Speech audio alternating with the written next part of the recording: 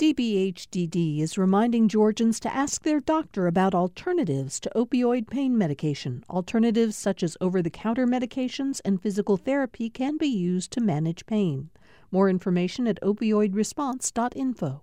Thanks for listening to the Political Rewind podcast. Be sure to like and follow us and rate us on Apple, Spotify, or wherever you get your podcasts.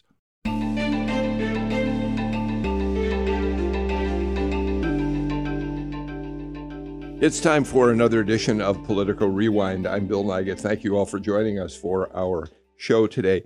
You know, I think there are a great many of us who feel really fortunate that we live in a city as beautiful as Atlanta or the suburbs.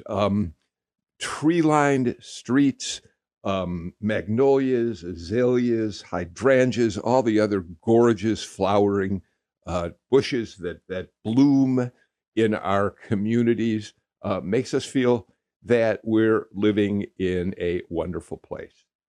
The reality, though, is there are a great many people in Metro Atlanta who aren't happy with where they live. Not only are they not happy with where they live, but they live under dangerous circumstances.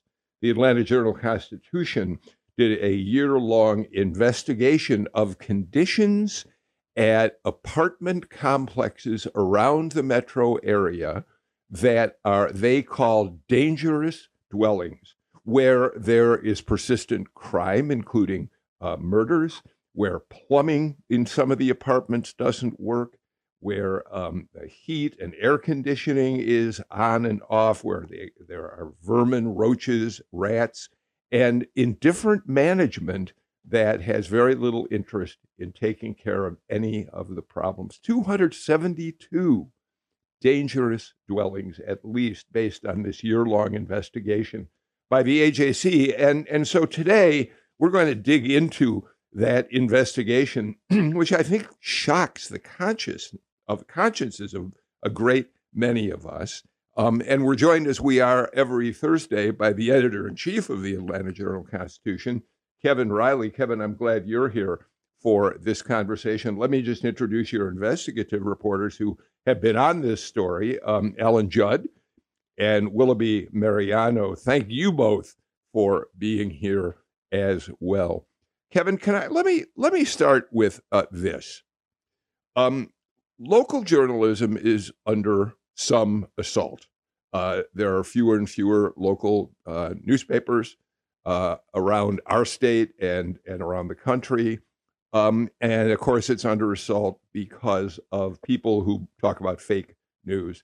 This investigation, which your reporters worked on for well over a year, strikes me as an example why local journalism like you do and like I hope we do at GPB is so crucial to all of us.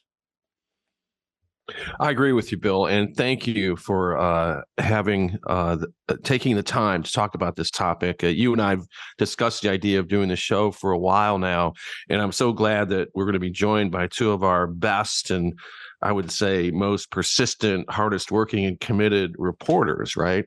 And yeah, I mean, this is an example of what we feel so passionately about as local journalists, which is this is the kind of story that is incredibly hard to tell, took a long time to put together, and really there's no one else to do it. I understand that, national media has been paying more and more attention to Georgia and placing reporters here, but no one is going to wake up in the morning and spend all day long for a year trying to figure something like this out. And as we get into this discussion, I think your listeners will be amazed at what it takes to do a story like this and how hard these folks worked at it. So I can't wait to get into the discussion. Yeah, I'd like to start by talking about some of the findings, and then as we move forward, it will be interesting to hear how this all came together. Alan, let me start with you.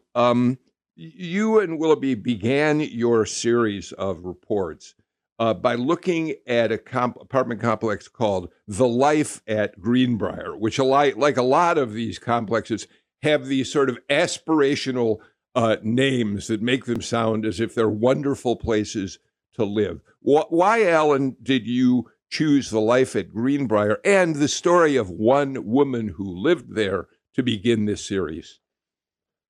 It really exemplifies what we were looking at and what we found after many months of reporting to identify some of the worst places in the city and throughout the suburbs. But it is owned, or was owned at the time. It's actually been sold yet again since we wrote about it. But it was owned by a private equity firm out of New York, and what we were finding is there are a phenomenal number of these complexes, these rental properties in low-income areas that have been gobbled up by private equity firms, mostly out of New York or Los Angeles, sometimes out of Chicago, other places.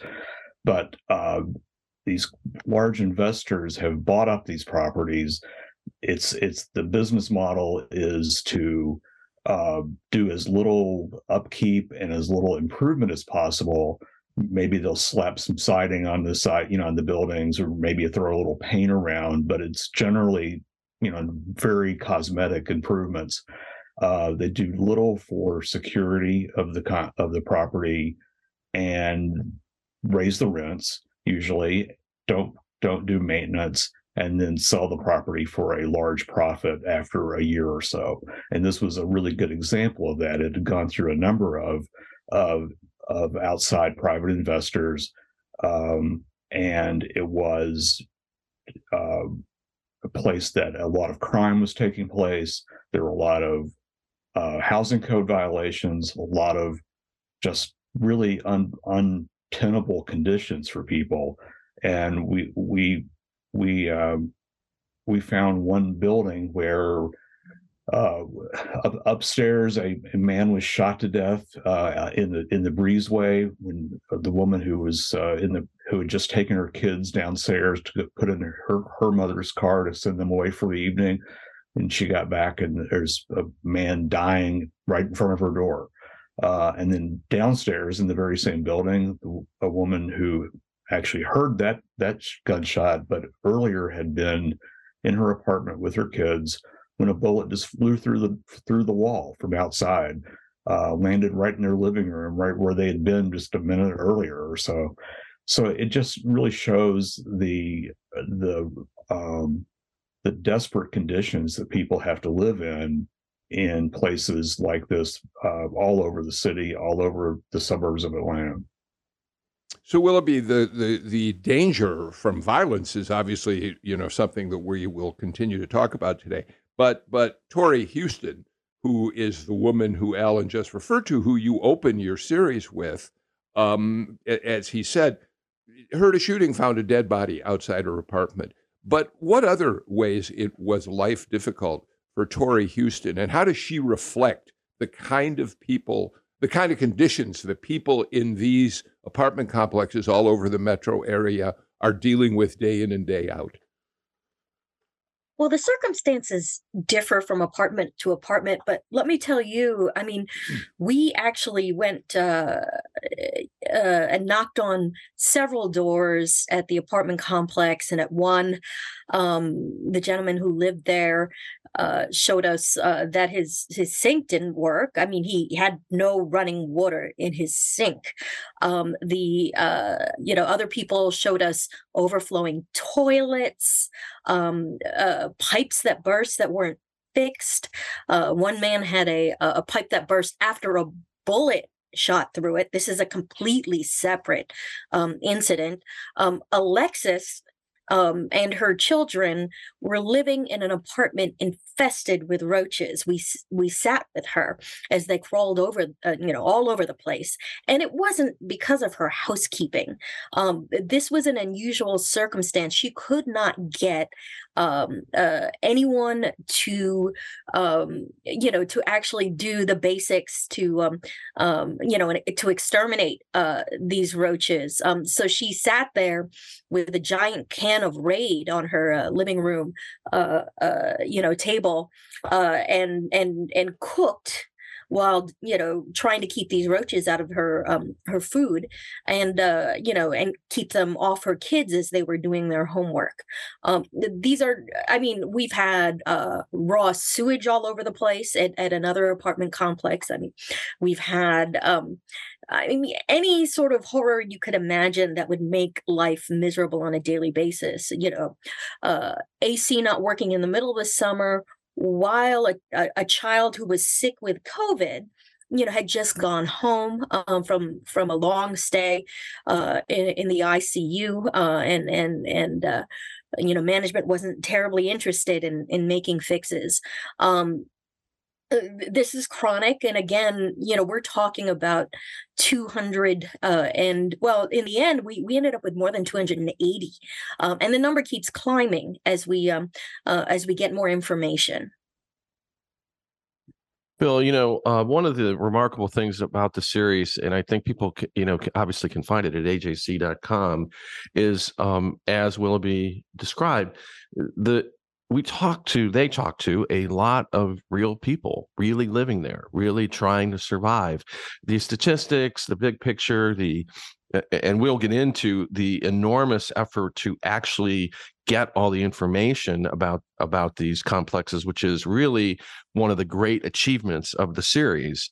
But I mean, just to take this Greenbrier place for the life at Greenbrier, again, which has changed names. I know it's called something different now, but I mean, from 2017 to mid 2021, there were over 4,000 police calls to the place, and there were 20 rapes at the place, and there were over 160 reports of shots fired. I mean, this is what people are living with in their everyday lives. Alan? Yeah. And of course, and it is not unique by any means. And it's probably not even the worst place that we necessarily heard about or looked at, but it was really emblematic of the entire issue.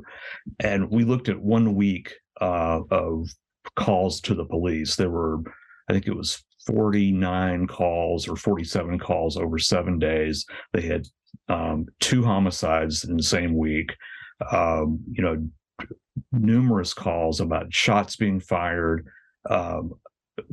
fights, all kinds of, basically the vast majority of the calls involve some sort of violence or potential for violence. And this is what people are living with their kids. And it's there, but it's also at places down the street from there, and it's places across town from there. It is the pervasiveness of the problem. And I think it really shocked me when I got into this deeply, going back into, I guess, 2021 now. Willoughby, Willoughby, your report indicates that there are more than 13,000 school-age children who live in just 144 of the complexes in Atlanta, Cobb, and DeKalb County that you looked at, because you went and got records from the schools. So 13,000 school-age children living in these conditions. It's completely unconscionable. Well, and it's an undercount because some school districts were not interested in handing over that information. But they live with this every day. They see children coming in after witnessing a shooting. The impacts on children seem extraordinary. Now, the kids I've met, they live through this day to day, but again, recalling, sitting at the kitchen table with the family who had to deal with roaches. It was, they were so frustrated with their conditions. They were a bit embarrassed by it. They were freaked out by it. The kids it was in the back of their mind. And not only that, but, there were odd discussions where, just violence would come up in a way that you wouldn't want a kid talking about a shooting as if it were kind of just something that happened. in their community, a fact of life. And we all know, I mean, it's hard to go to school after a bullet has, passed through your wall. It's hard to concentrate and do your homework when there's sewage in your apartment, when your toilet doesn't work, when your mother's exasperated and doesn't know what to do. It's a we saw this so often. There were so many families with children in these apartments, and because it's it's so difficult to find an affordable place to stay for families in Atlanta now. They're sort of trapped in these circumstances. As much as they might take on more shifts, try to find better jobs, it's just not possible for them to move out. These are working families that can't afford to move out of these conditions. So, what's an average rent? Let's say we're talking about an apartment with 3 bedrooms, 2 baths. If that's a common size for these apartments, what are people paying for these apartments? It's not uncommon for people to be paying $1,500 a month, even more, maybe $2,000 a month in some places. The rents have gone up substantially in the low income apartments, just as much as they have in kind of the higher end places around town. I think it's possible to get a 2-bedroom apartment in some places for $1,000, $1,200 a month, but these are not inexpensive places to live. In the big picture, it's important to note that this speaks to the larger problem of affordable housing, which the city and the metro region continue to wrestle with and is of grave concern. What I would point out is there are a number of challenges with this problem, but one of them is that if a county or a city or some enforcement agency came in and shut down an apartment complex, then you suddenly have created the problem of hundreds of people who don't have anywhere to live. And what are you going to do? Of course, the flip side to this, which we point out in the series, is that many of these homes are subsidized housing. So the owners have this business model of the rent is in part paid by the taxpayers. And so they're taking advantage of taxpayers, not just with getting the rent, but also with all of the police and fire and emergency services that are required to at least try to respond to the problems in these places. They are costing every one of us an enormous amount of money that it's just not apparent to us, but it's a problem for all of us.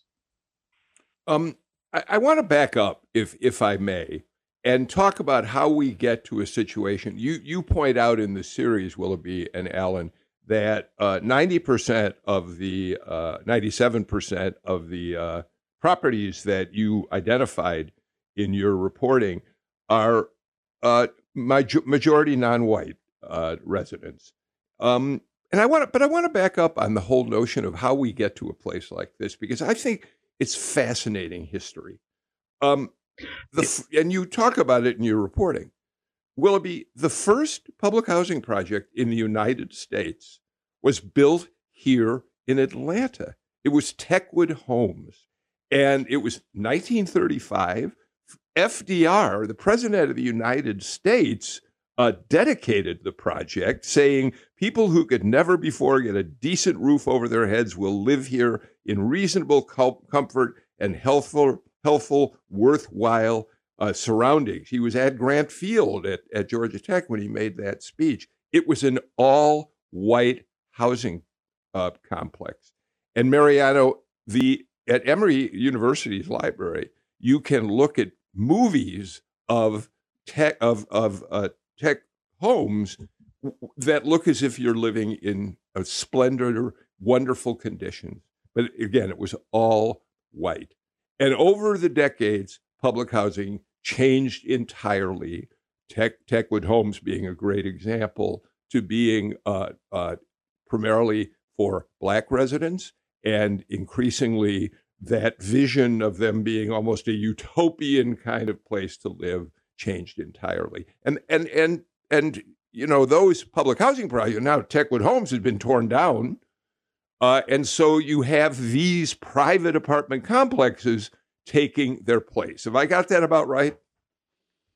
Oh yeah. Oh yeah. I mean, before they were considered a place of uplift. And as the racial makeup changed, they were a kind of housing, became a last chance kind of housing situation. As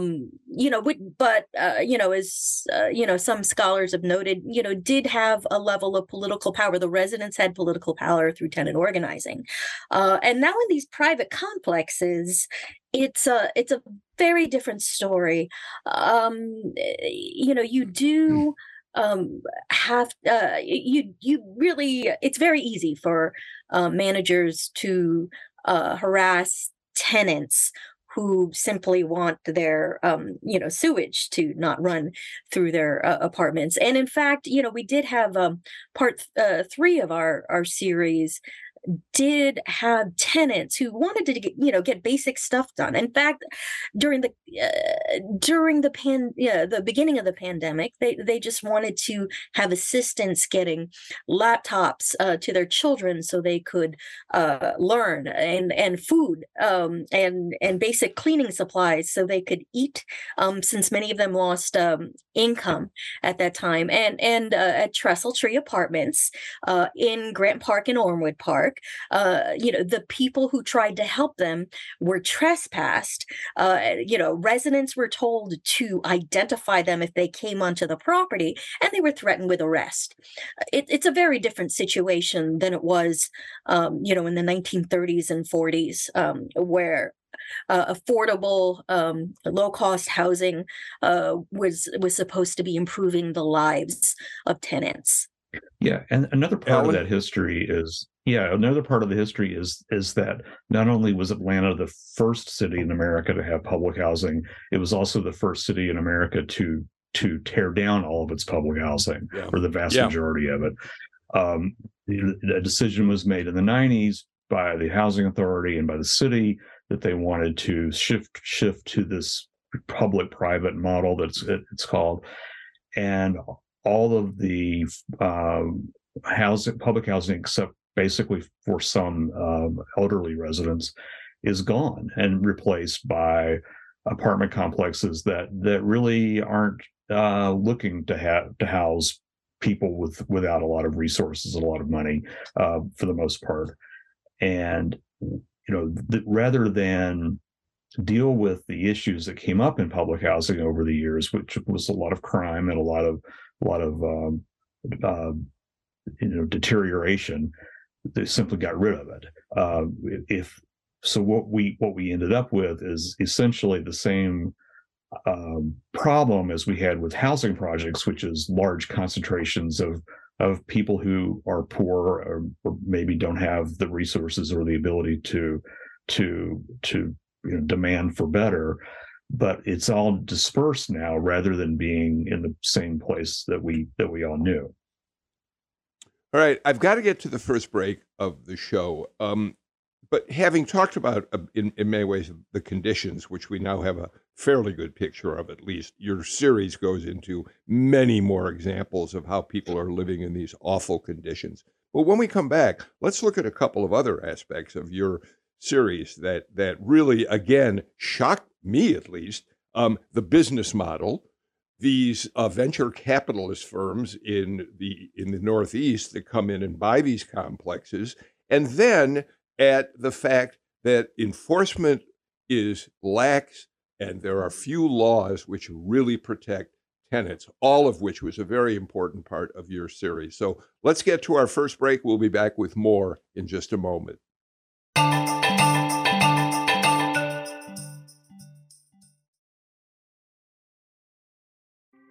Thanks for listening to Political Rewind. If you like this show, you'll also like Georgia Today.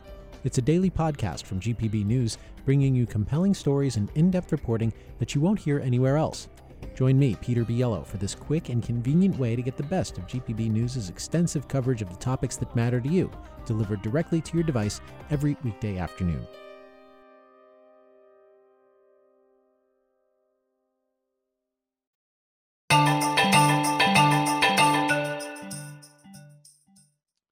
We're talking today about the Atlanta Journal-Constitution series, Dangerous Dwellings, with the reporters, the investigative reporters who did the work on the story, Alan Judd and Willoughby Mariano, and we're joined on, as we are on Thursdays, by the editor-in-chief of the AJC, Kevin Riley. Kevin, I do want to talk about the businesses that own these complexes, but I want to start it with a personal story from the series that I think tells us something about who these people are and how they operate in their work.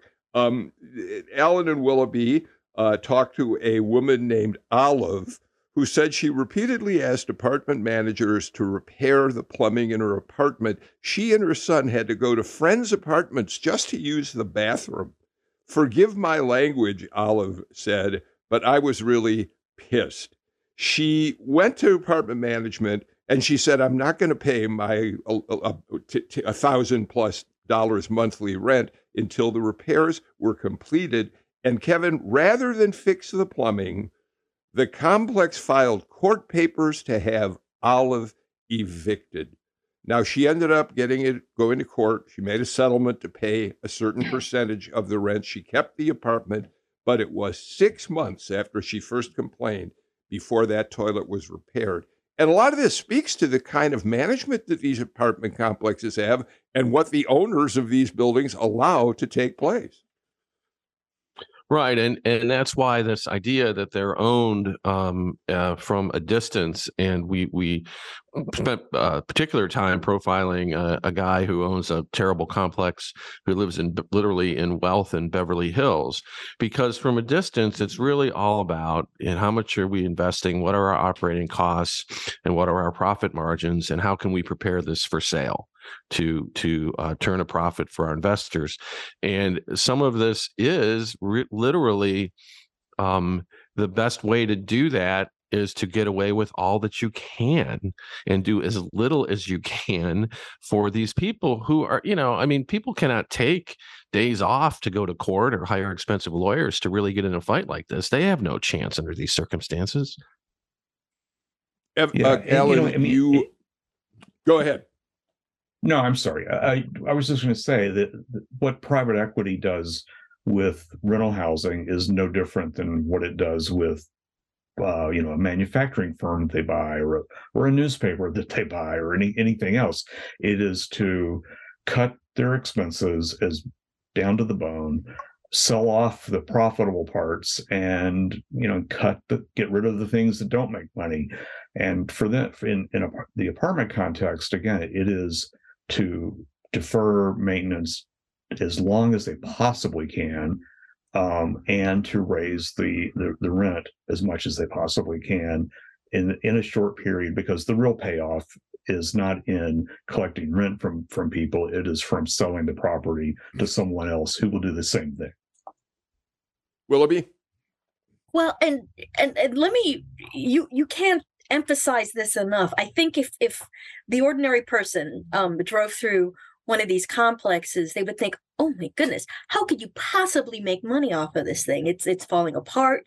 You couldn't possibly charge high enough rents, and the repairs to fix up this place to make it livable would cost way too much for this to make money. But over and over again, especially in this in the recent market since about 2015, 2018, we've seen these complexes sell for tens of millions of dollars more than what they were acquired for just a couple years before. It's not even fix and flip, which is what you'd expect with a single family home. It's just flip.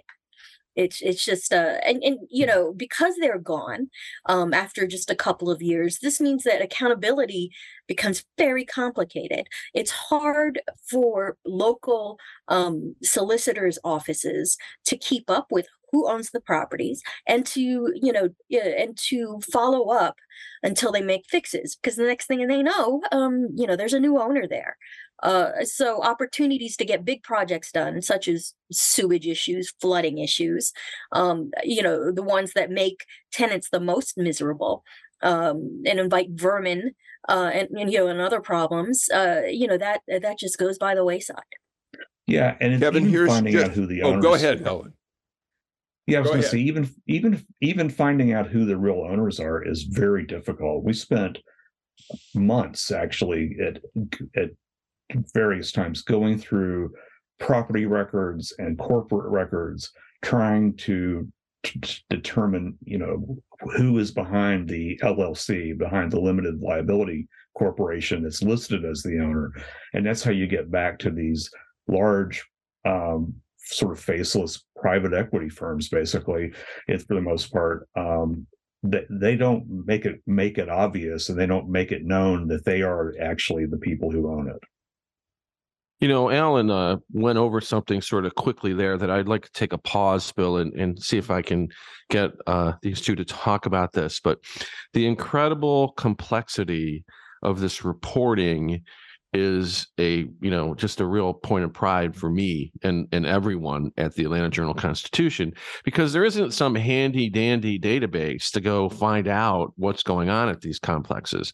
It was this elaborate effort and persistent long-term effort to look at the complexes, ownership records, as Alan mentions, police reports, fire reports, all this information about code violations, and literally they created their own database with the help of several other people in the newsroom so that they could assess these complexes. So Willoughby, jump in here, and Alan, maybe you can follow, because this is like the real achievement of this series. Okay, but wait, I want to go back.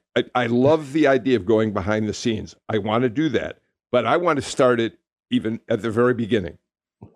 Whose idea was it to pursue this? Does this come from an editor, Alan and Willoughby, who says this might be worth looking at?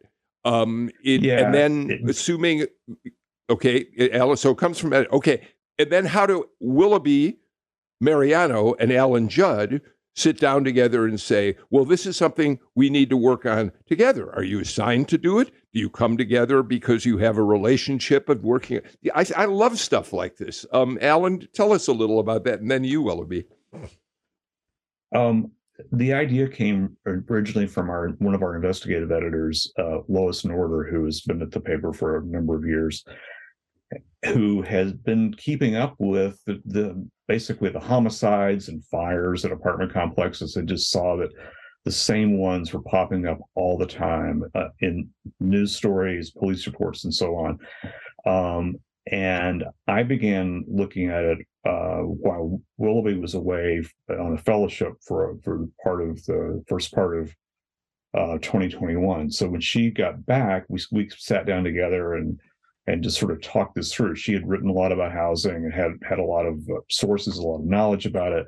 We sat down, I think, for probably 3 hours on her front porch and talked about all these issues, because I had kind of educated myself for a few months before, learning a lot of things that she already knew.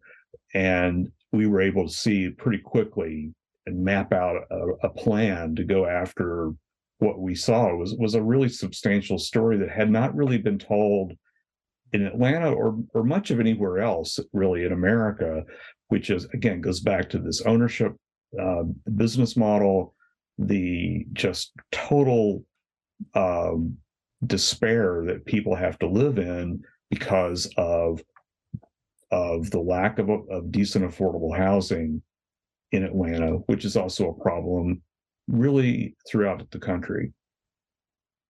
So, okay, Willoughby, Kevin said that this required deep research, creating databases based on police records, trying to figure out who the owners of these complexes were. Talk about some of those challenges that you had to overcome in the more than 1 year that you worked on this project. So what we had to do was figure out which apartment complexes had the most crime. Now you would think today, you watch CSI or what have you, that you'd be able to call up the police or send them an email, and they would be able to send you, crime statistics that would reveal all. But that's not how it works. We have dozens of jurisdictions here, some that run on literally IBM reel-to-reel tape computers that, date back 40, 50 years, and some which have fairly sophisticated systems, such as Atlanta.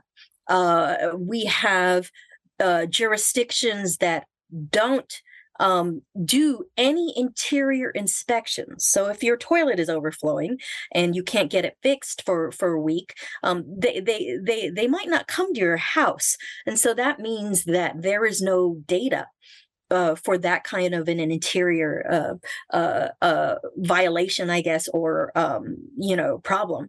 So the data is often not comparable. Each police and code enforcement office is run differently by different types of administrative departments. We had to, and not all of them want to even give over this information. We are still fighting with certain departments who insist that it'll cost them thousands upon thousands upon thousands of dollars to give us basic information about how many crimes took place at a location. And let me add, it is even more difficult than that, because a lot of these apartment complexes, they might advertise they're at a particular address, but they might have hundreds of addresses, or at least dozens on different streets. So we had to go physically to a lot of them. We couldn't go to all of them, but we had to go to a lot of them and go building by building, driving through, walking through, and trying to figure out which addresses belong to which apartment complexes, which can be a dicey proposition. Some are so poorly maintained, you cannot read the numbers on the buildings. We were sort of mysteriously followed by a van. I and another colleague were mysteriously followed by a van. And I just was like, let's get out of here. We can't be here anymore. It's not safe. It's and this is something that not only that, but once the information comes in, you have to analyze it. You have to organize it in some way. You have to make sense of it all. What's a dangerous dwelling? What isn't? There are a lot of places that I wouldn't have a dog live in that we did not include in our list, because we decided, okay, let's set a high standard here. Let's make sure there's not a lot of disagreement on a location being dangerous. It took a lot of work. Kevin, last word before we got to get to a break. Well, I want to say a couple things. First, Willoughby mentioned, the volume of information and the attempt to organize it. So I know from talking to people who are housing advocates and concerned with this issue that we have revealed patterns and trends and information that no one else has discovered, because there's no capability, there's no common database. People do a lot of work in this area, but we have found out things that people who care about this needed to know and change the conversation. Second, she talked about organizing. What she didn't mention was verification of the information. These two and the investigative team with the AJC are fanatical about making sure things are right. In fact, they sent certified letters to every apartment complex saying, here is what we have about you. Here is what we're going to report. And if you want to dispute it, here's how to do that, just to make sure no one could complain about accuracy. I want to mention two things before we have to get to a break.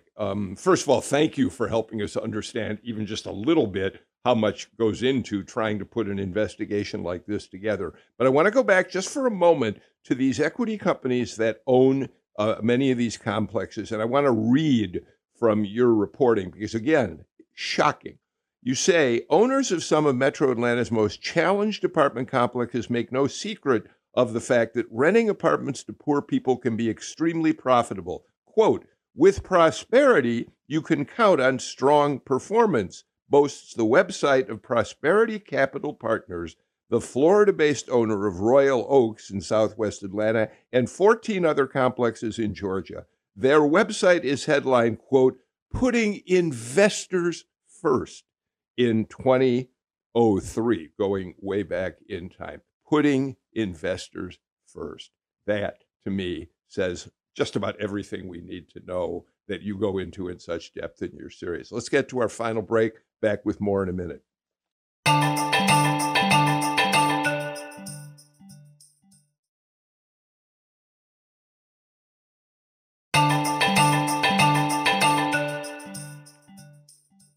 I want to make just one more personal observation and then talk to everybody about why these complexes are able to get away with it. What's going on? Why is there no enforcement? Why aren't laws out there protecting people from these conditions? But here's my personal observation. I come out of the Chicago newspaper business back in the 60s and 70s. It was a glorious time for Chicago newspapers. We had 4 daily newspapers at that point, and we had long-term investigations that were fairly commonplace. The most famous being a time when the Chicago Sun-Times literally bought a tavern that they called the Mirage and spent more than a year documenting all the inspectors who came in to try to get bribes. That was commonplace in the newspaper business in those days.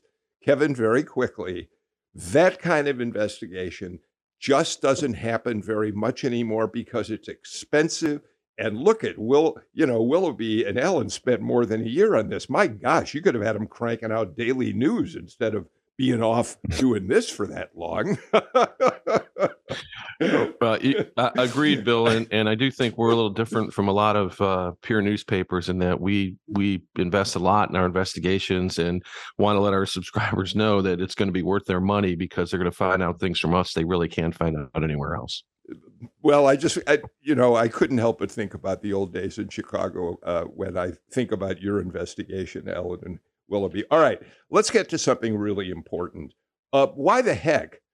One of the things we learned in your series is that these companies that buy these complexes, one of the reasons they come here is because there's little enforcement and few laws to protect the residents of these places, right, Willoughby? Yeah, for instance, consider there are no minimum standards in this state for these for the conditions, living conditions inside any rental, and furthermore, there is no warrant of habitability, and what that means is that they are not required. There is nothing in state law that says, okay, you must have potable water. In order to be habitable, you must have working AC, which I think would be a luxury to a lot of these tenants. You must have doors that lock, which is a huge problem in a lot of these complexes.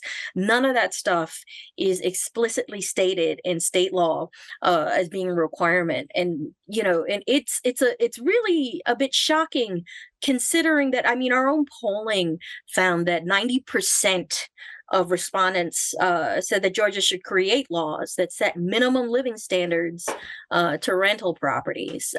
So it's a complicated picture here. Other peer states such as South Carolina have, Florida, for instance, have stronger laws than we do.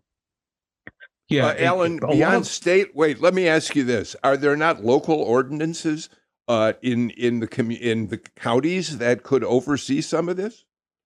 Well, the counties and cities are largely prohibited from adopting a lot of local ordinances that would deal with rental housing.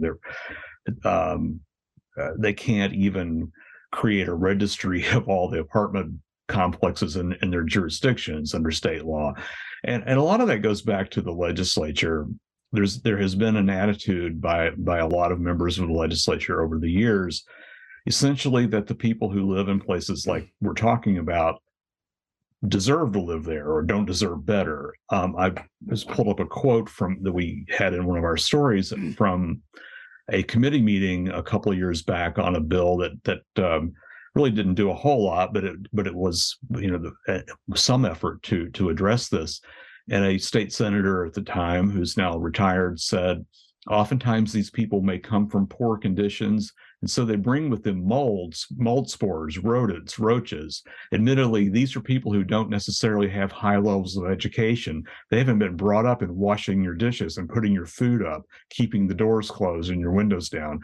That's the kind of sort of patronizing attitude that a lot of legislators have had toward people in the state who are less fortunate maybe than they are. And they don't see the need to create laws or even to allow local governments and to make the decision to create local ordinances that regulate this. Well, Kevin, but you're also talking about, and I know this from reading the reporting, that there's a pretty powerful lobby that is at the Capitol where it protects these complexes from any kind of legislation that might really crack down on their practices. Right, and I do think a couple things about that, Bill. It's important to respect the tradition of conservative politics and government in our state. It's just part of who and what Georgia is, and the idea that we don't want to overregulate. But I think things have gotten to a point with a state that has become so prosperous and has become so important to really the rest of the country that we have to step back and say, look, it's very popular for politicians to stand up and just go on and on about how they're going to stop crime, how they're going to fight crime, how they're going to make the streets safe. But it's not as common, and because it's more complicated, to realize a problem that creates crime is these housing complexes do. I mean, in fact, if you really read the series closely, you will conclude that you're really not going to do much about crime in Metro Atlanta if you don't help solve this problem. And I do think that what we need now is thoughtful state legislators and state leaders to say, look, we've got to get on this problem. We've got to figure this out. There is a way to do it. And that's what we called for in our front page editorial, which is, we published the morning the legislature opened, and not something we do very often. But I think this is at the core of Georgia's future. And we are either going to solve this or let it get worse and really never get to the core of many of the most perplexing and important problems our state and city have. Kevin, to the best of my knowledge, and please correct me if I'm wrong, no one has come forward to take you up on that front page editorial, no legislator to introduce legislation about this. Not yet. We're optimistic. I think there are people who care about it, and I think there are advocates in the state and in Atlanta who care about it, who are pushing on it. But in fact, we had a meeting with Mayor Dickens yesterday where we asked him about it. And you realize that it's a difficult problem, and cities are, in particular, are a little hamstrung. There's more that they can do. There are more resources they can devote to it, but we need leadership from the state. Willoughby and then Alan on this. It's fascinating to me. Kevin already said it. I mean, right now, part of Brian Kemp's, not part of, a major portion of his agenda this legislative session is fighting crime.